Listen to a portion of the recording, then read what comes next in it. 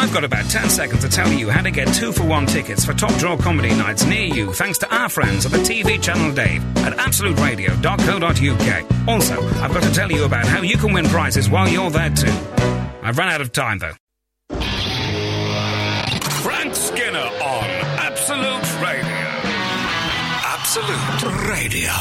Welcome to the Not the Weekend podcast for Absolute Radio. I'm Frank Skinner and I'm here with Emily and Gareth. Hello. Hi. And it's our last one with you, Frank, for ages. It is. In fact, I don't even know if the midweek podcast are continuing. Oh. Until I get back, I mean. But we'll see about that. But anyway. Wednesday morning. Even that sounded slightly mournful. But hey, let's be up and excited. What an event I had this week. What happened? I ordered a whole crab. Oh, wow. I was in a restaurant in Brighton. Yeah. And I thought, I haven't eaten a whole... Well, I've never eaten a whole crab. My dad used to come back from the pub on Saturday afternoons, often with a whole crab. Which meant for a very, very slow walk, imagine, and sideways. Just clutching it? Yeah, it was wrapped in newspaper. Oh. And he used to sit and watch the sport, the results and horse racing results and all that, and he used to eat everything. I remember him cracking the very thinnest elements of the crab. Yeah. And he used to get the little bit of crab out with a hair grip.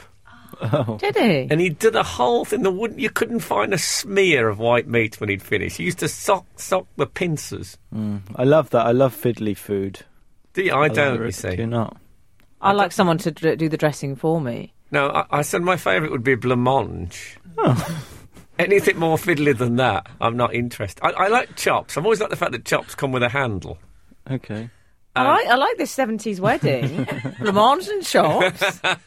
People still eat chops, do they? Well, not really.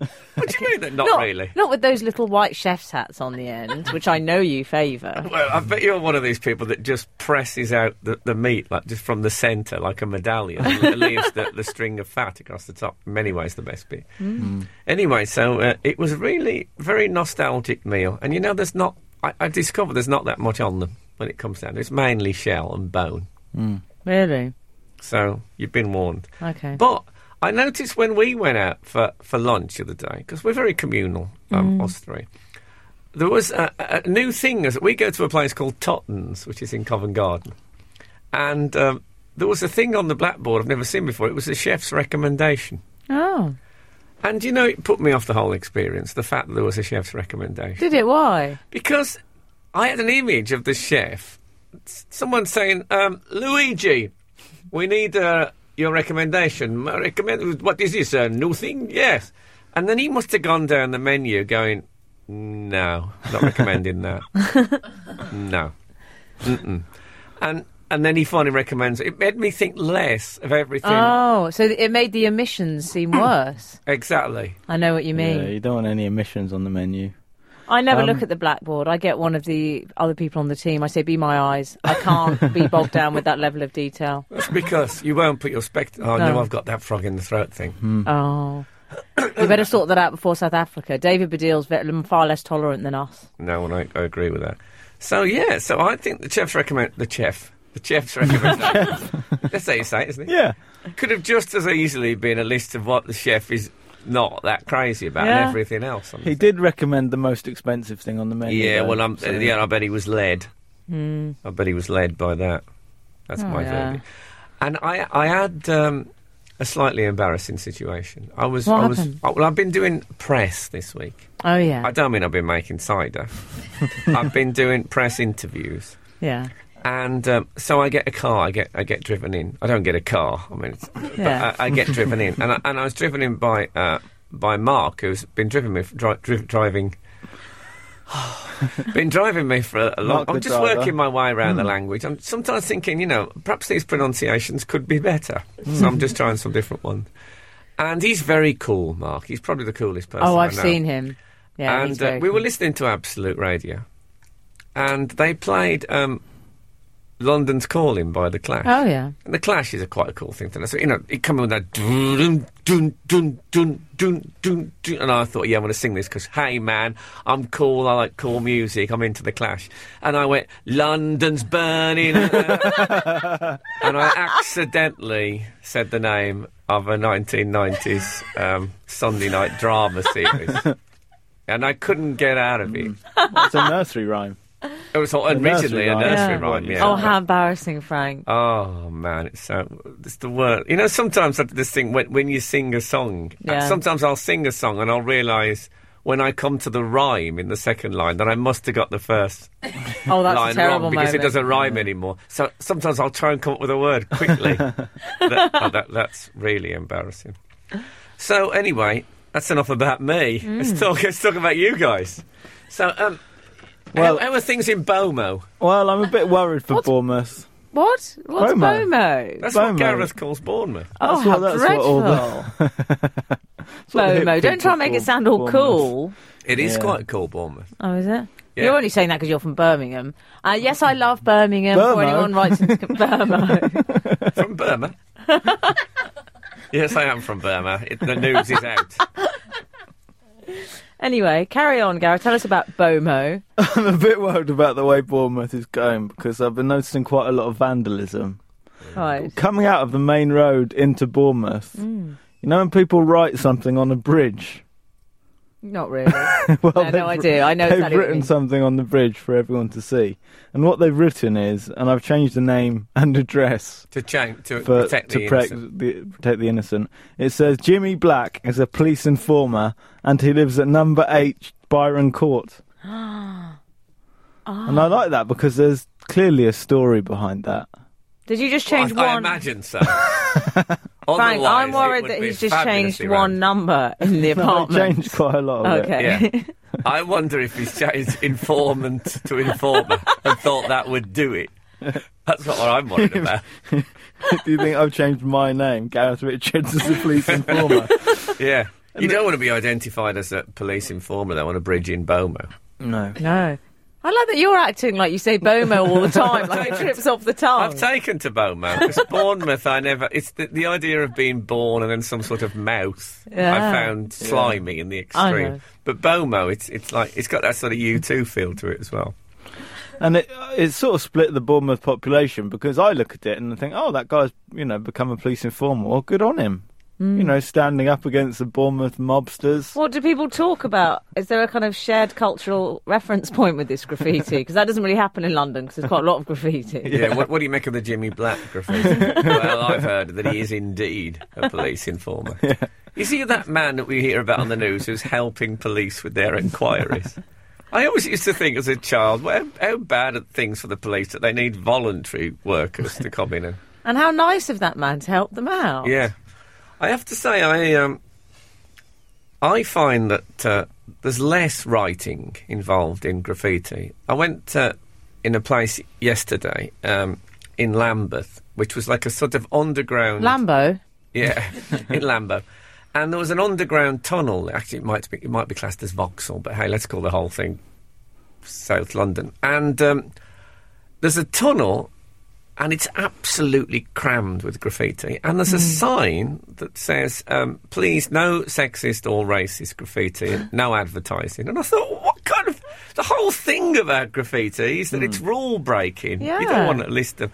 Anyway, there's almost no writing at all. And I think that's the way... As teens have steadily not been able to read and write as they left school, it's changed the face of graffiti. Graffiti now is just pictures. Oh, maybe they'll do it in text speak.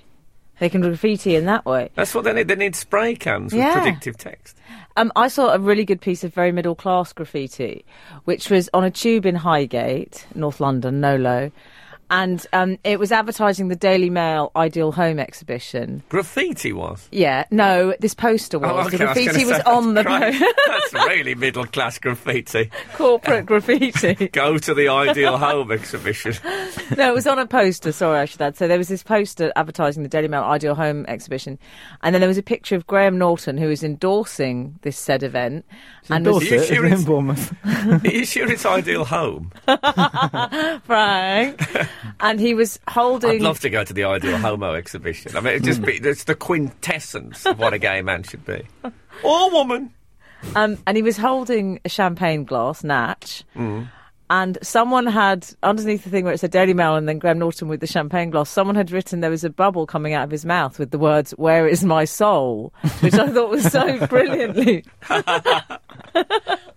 Well, I remember at the ITV studios, they used to have these pictures, which was like their big stars and their big programmes. And they'd have little captions underneath. And the captions were put in card, and it just, so it would say, for example, stars in their eyes, and be a picture of Matthew Kelly or something like that. And there was a picture of Michael Barrymore, and someone had taken out the card from underneath the television programme Hornblower and put that under. And I thought that, that's disrespectful. And I wish I hadn't done it now, looking back. I once had, I shouldn't say this, there was a photograph of an ex-boyfriend of mine, not on the ITV studios, but on the BBC studios, and I wrote something that I'm not going to tell you what it was, actually, because I don't think I should. Goodness. Anyway, you can think David about who that Attenborough might was a bit of an idiot. Is that what It was a bit lacking in information, generally, that anecdote, wasn't it? We don't know who it was or what you wrote. No. Okay. My favourite bit of historical graffiti was to do with the 1832 Reform Bill, and it was written on a wall somewhere, "Damn Lord Grey's bloody head off." It was quite good. So, yeah. And that's still there. You'd think that would have been removed.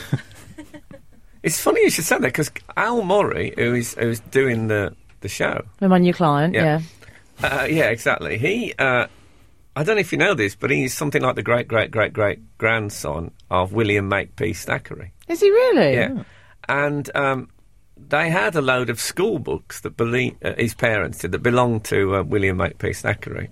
And someone someone had scrawled on the front of it, "William Thackeray is a bloody fool." Fabulous piece of graffiti. Marvellous. Now, we had an email, didn't we? About someone's getting married. Yes, we did. Sorry, that's my email. Oh, you're getting married? No! Not yet. Email Heskey. Carry on. Dear Frank, Emily and Gareth, my fiancé Paul and I are big fans of the show and have been avidly listening to the back catalogue via the podcast. Oh, I love our back catalogue. If my calculations are correct, Paul will be listening to this just prior to our wedding on 10th of July. It would be fantastic if you could give us a fleeting mention to wish us well on the day. Frank, I know you're not the biggest advocate of marriage, but we've long admired the poetry you conjure in your pearls of wisdom when listeners have contacted the show for advice, and I'm sure a few fitting words will give us a brilliant start to our marriage. Much obliged, Anna in Sunderland.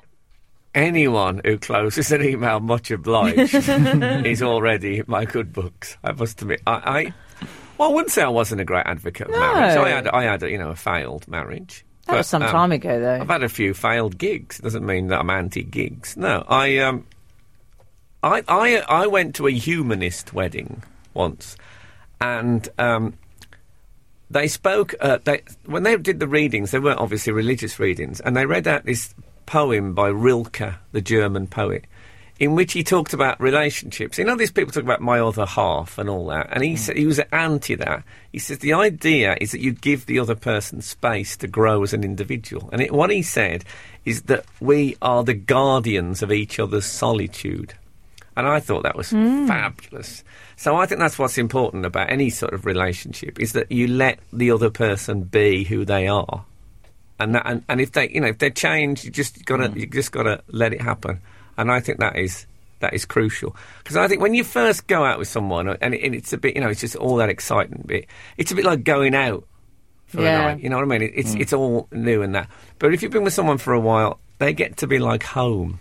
Yes. And that's a fabulous state to be at. When you can just be yourself around someone, that's the joy. So I'm hoping that... Sorry, what's their name? Anna in Sunderland. Much obliged. Yeah, I'm hoping that Anna and Paul.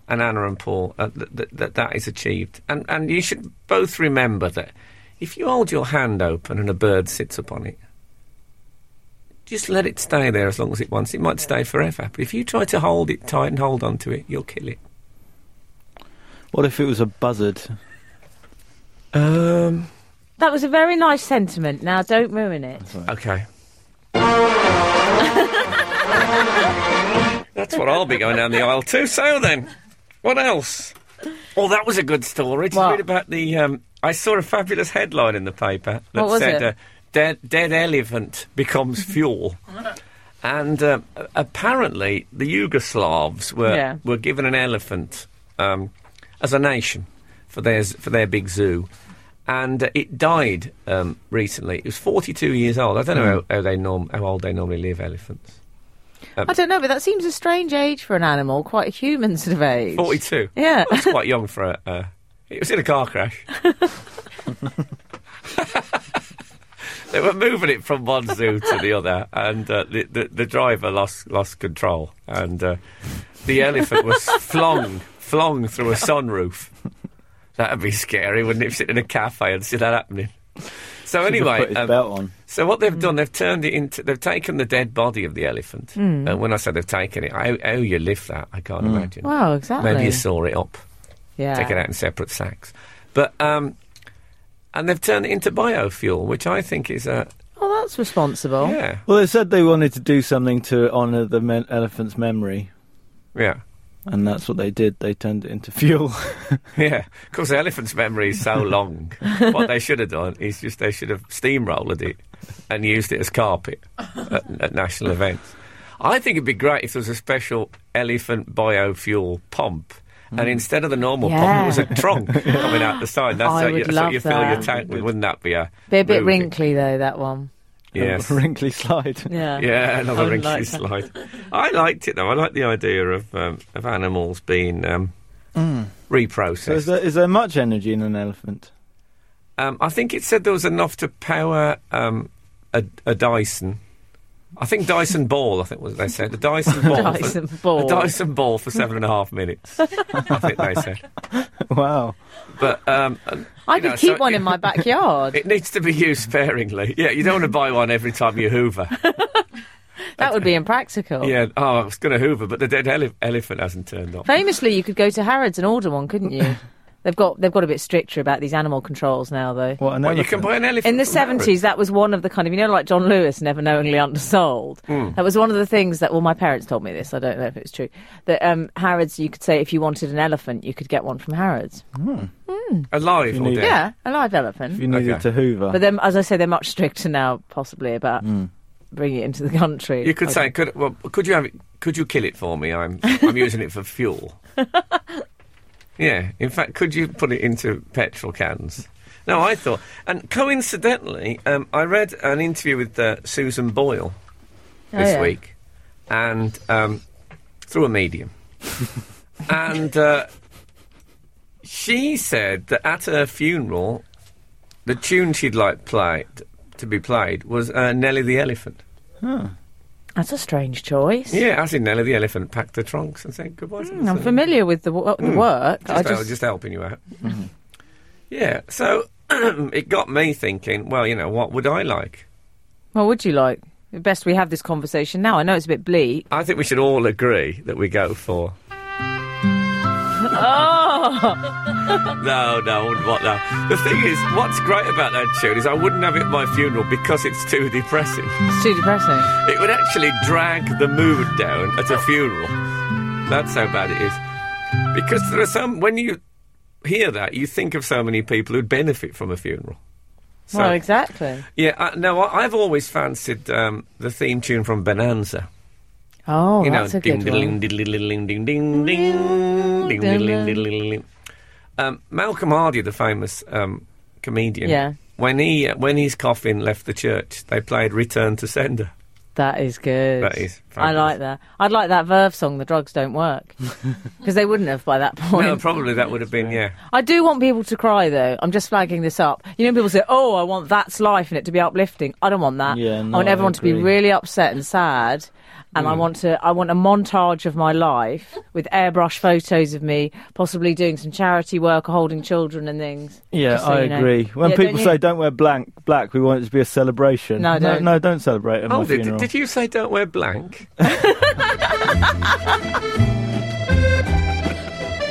See, he's forever on your mind, that man, isn't he? I know who I want to cater my funeral. Well, he'll be there. I don't know. I don't know that... You'll outlive Blanc. No, I don't think you'll outlive I don't know, Blanc. this sore throat's nasty. No one's going to outlive Blanc. No, I think Blanc has already got one foot in the souffle. Cockroaches and Blanc, that's what they say. One foot in the what they gravy. say? Yeah. That's who'll outlive all of us. Cockroaches and Blanc? Oh. Yeah. Oh, I never heard that one before. But, is that something that he serves at one of his restaurants? Oh, Raymond. So, yeah, I sort of respected Susan Boyle for that, though. Thinking about her own death. No, the fact that she's sort of light-hearted about it. Because I sort of imagine that she's someone, apart from that wiggle that she does, I don't imagine she's a big laugh, but maybe I've been wrong about her. Yeah, but that wiggle doesn't illustrate to me that she's got a good sense of humour. It just illustrates she's slightly mentally unwell. Well, I don't know if that's true. I mean, I think it'd be good if she had the theme from Psycho. Played at the... She did also say she wanted the whole of the dance troupe diversity nailed in the coffin with her. Yeah. So that's... Nailed in the coffin? Yeah. Well, that's over the top, isn't it? I don't know why they couldn't just nestle around her. Yeah. They could lie amongst her. Yeah. Have you chosen a song, Gareth? Oh, No. I haven't thought of a song for my No, funeral. you haven't thought of one. Well, perhaps we can think of one. I think there's only one, isn't there? Yeah.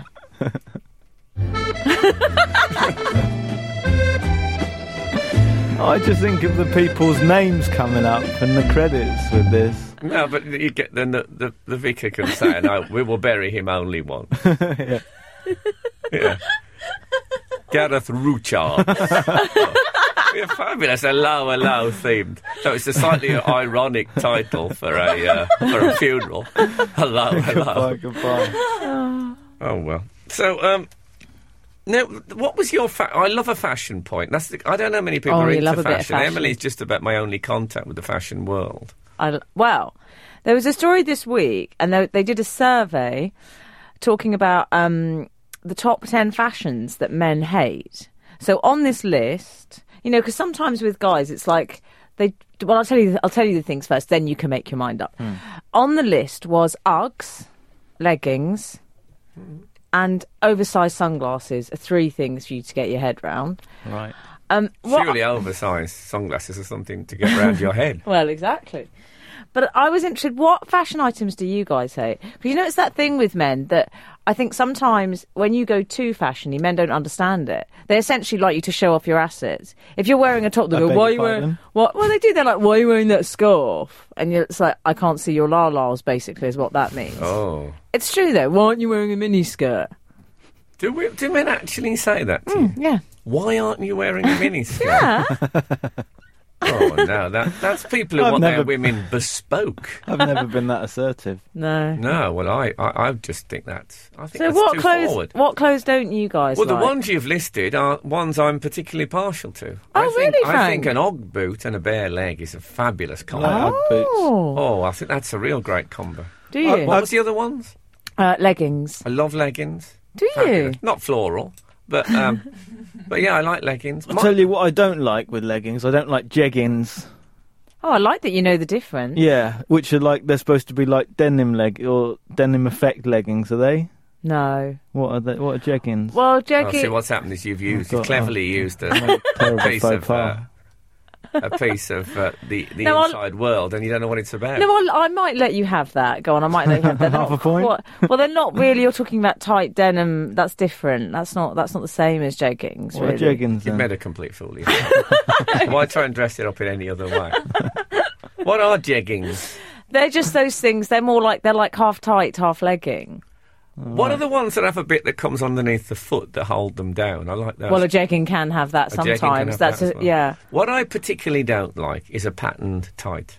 Don't you? Oh, I hate those. Oh, I understand. I remember them the first time round, and they're coming back now. They look like the legs have been wallpapered.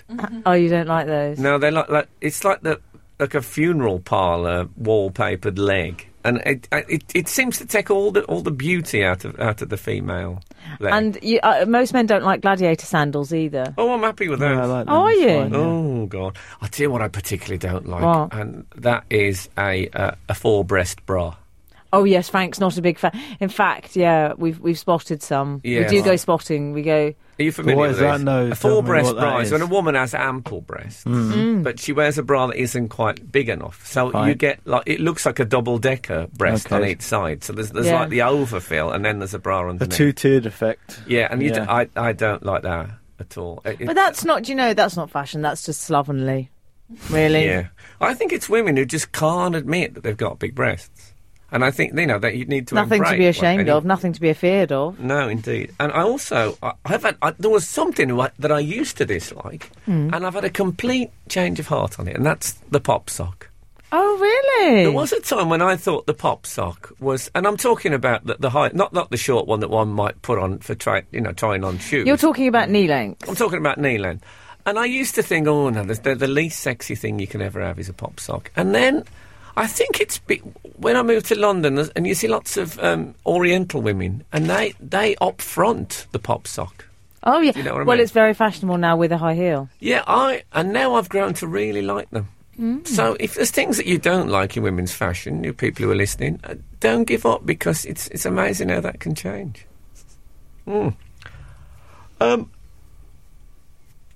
What else? Oh, I wanted to raise something. Now, Okay. Let's just get the webcam on. Did anyone hear this week that, or last week I think it was, that they were making a film? It was an adaptation of The Hobbit. Oh, yeah, it's an MGM thing. Quite excited Yeah. about that. No, don't be, because it's all gone wrong. The director's walked out. It's all in disarray. Oh no, what's his name? Who did Pan's Labyrinth? Yeah. But this remember isn't his film name. 2010, so that's not why I'm raising it. Oh. What I'm here to talk about, Who is Pam? friend of Raymond Blanc. I think I remember Pam's Labyrinth. Birmingham in the late 70s. So anyway, there's a strong chance they might not make the film. Now, I actually wasn't that unhappy to hear this, because I have to say, I loathe fantasy. I absolutely detest it. I can't bear anything like that. Oh, sort of creatures and elves and things. And What about orcs? oh, don't get me started on orcs. Okay. I can't bear them. And so I actually realised this at quite a young age, because my mum bought me a copy of The Hobbit, and I opened the book and I started reading it. And the first line was, "In a hole in the ground, there lived a hobbit."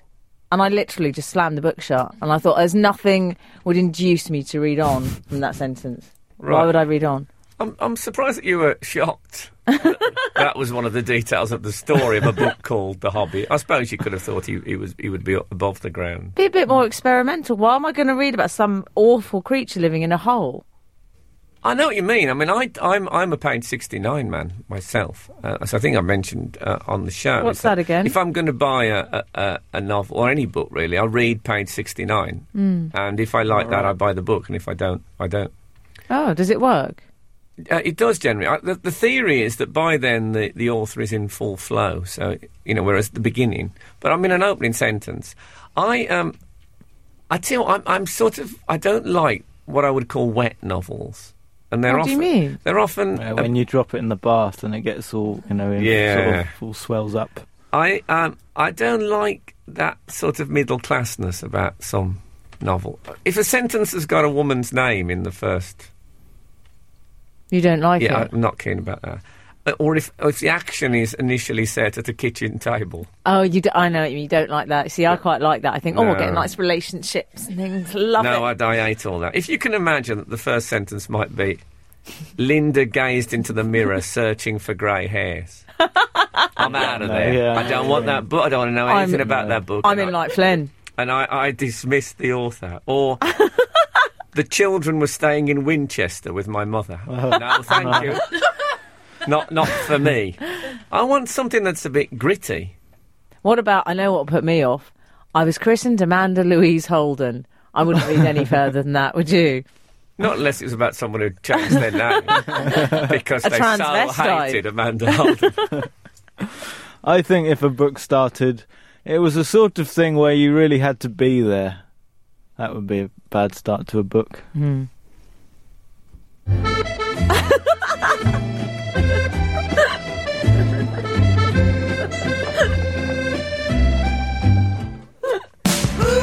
Frank Skinner on Absolute Radio. Absolute Radio.